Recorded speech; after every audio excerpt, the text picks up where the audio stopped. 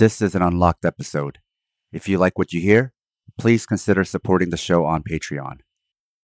This episode is dedicated to Nestor Buenaventura, Richard Frankel, and 2x2 Podcast for becoming our newest Southpaw supporters and helping to make this project possible. This is Sam. This is Paul, and this is Southpaw.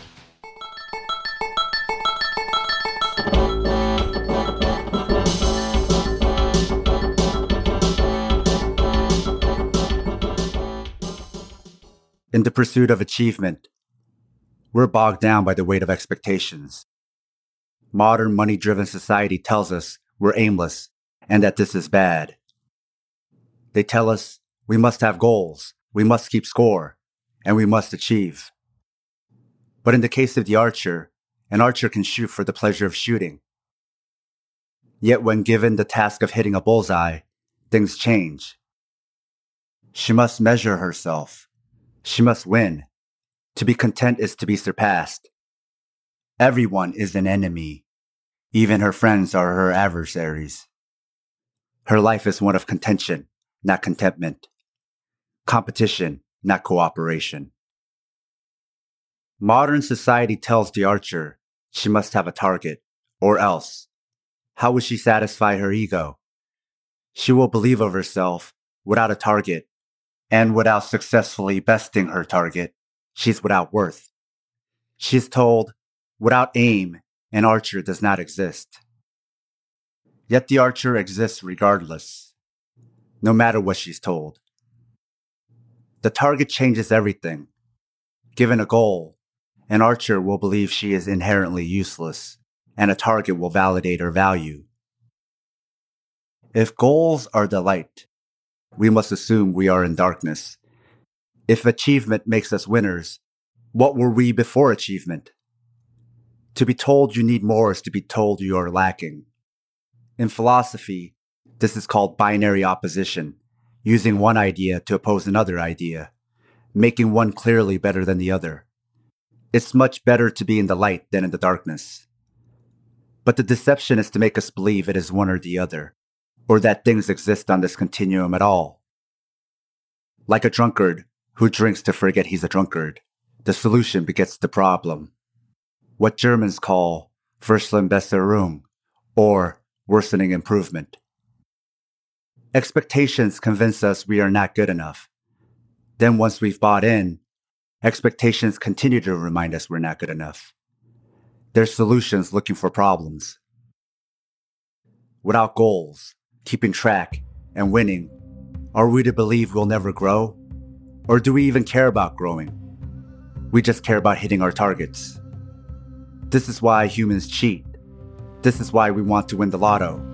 We don't want to grow, we just want the results.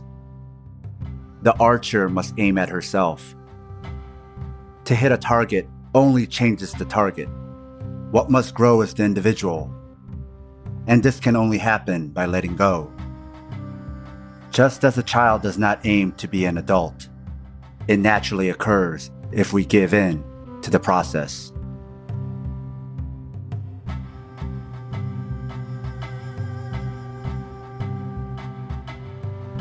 What plant or animal aims for growth? They just do it.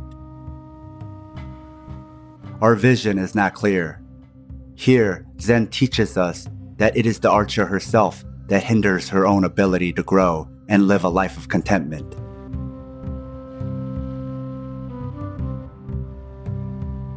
Her goals are not solutions, they are the obstacles.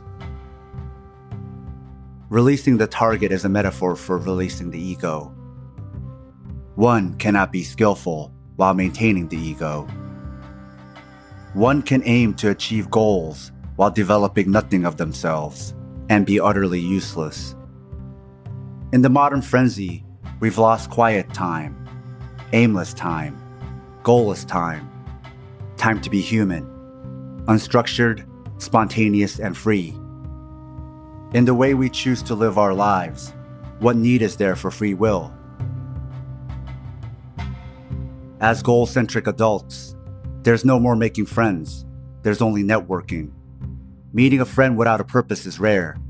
Meeting a friend to ask for a favor is common. Rather than deep talk, we want bullet points. We must have a reason for talking, even though talking is one of the traits that define us as humans. In dating, you want to meet someone for the express purpose of having sex, or to marry, or to have babies. The other person is a conduit for your goal, rather than just meeting people and connecting and seeing where that leads. In everything we do, there's an ulterior motive. We complain about how people use people, but in a goal-oriented society, that's what you're supposed to do. What we put in our resumes define our being, results-oriented and goal-driven, but we never mention the things that define our humanity. This is how we think about everything. And for something meant as a system for improvement, it's hard to make a case that this has improved our lives. If suicides are the ultimate barometer for overall satisfaction, then the modern frenzy has only made things worse. Up until the 80s, it was normal to be real, to chill, and lately, we've even given up on that.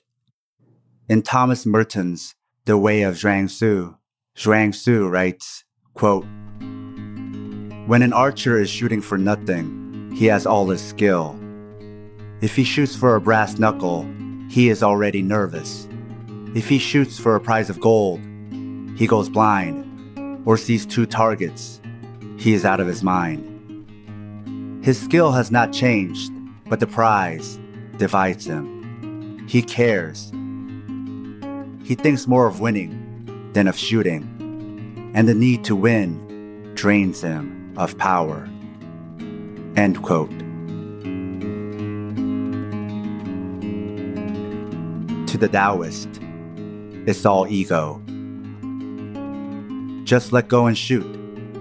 You'll be better off that way.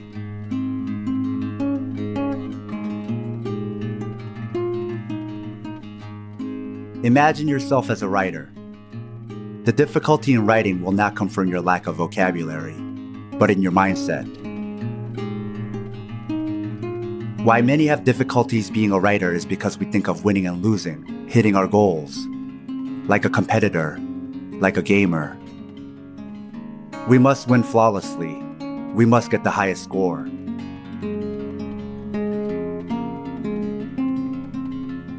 From the outset, we know how cool our character is.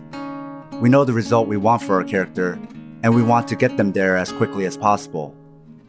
So imagine writing a story where the hero wins flawlessly and gets the highest score. It'll make for a terrible story. Writing is not about the protagonist being the best or winning the fastest with the fastest score. It's about telling a good story. It's about the process. It's about the middle. Not just for the hero, but also for the writer. It's about living a good life, which is made up of all the things in the middle we keep trying to avoid. Because it's not something we can tally. But if we skip to the end, what life was there? But you are a writer, and life is your story. Why we're awful at many things is because our want to be good gets in the way. It's our own misguided and abusive self-coaching. But curious, enthusiastic people just know lots of things and are good at many things. Award-winning scientists don't try to be the best. They just keep learning and researching. Great basketball players keep shooting the ball. And acorns just grow. And along the way, they become oak trees. Now that's the show. If you enjoyed this episode and find this type of independent media worthwhile, please consider supporting the show on Patreon. We have a lot more episodes like this one in the works, but need your financial support to keep the show running. Even a few dollars a month goes a long way. No one does what we do, and it's all being funded by you, the listener. In return for supporting us, you'll gain access to lots of bonus content along with our private Discord chat. Even if you can't support us, there's a lot of free bonus content there as well. We also have an online store if you want to show your Southpaw solidarity by wearing our swag. You can find all pertinent links at southpawpod.com. And if you can't afford to support the show and still want to help, please leave us a 5-star review wherever you listen. This makes it easier for others to find us. And don't forget to share your favorite episodes or the podcast itself on social media. Tell your friends. Until next time, goodbye. Southpaw. Hitting with the left. Southpaw. Sam. Paul. Southpaw. Southpaw.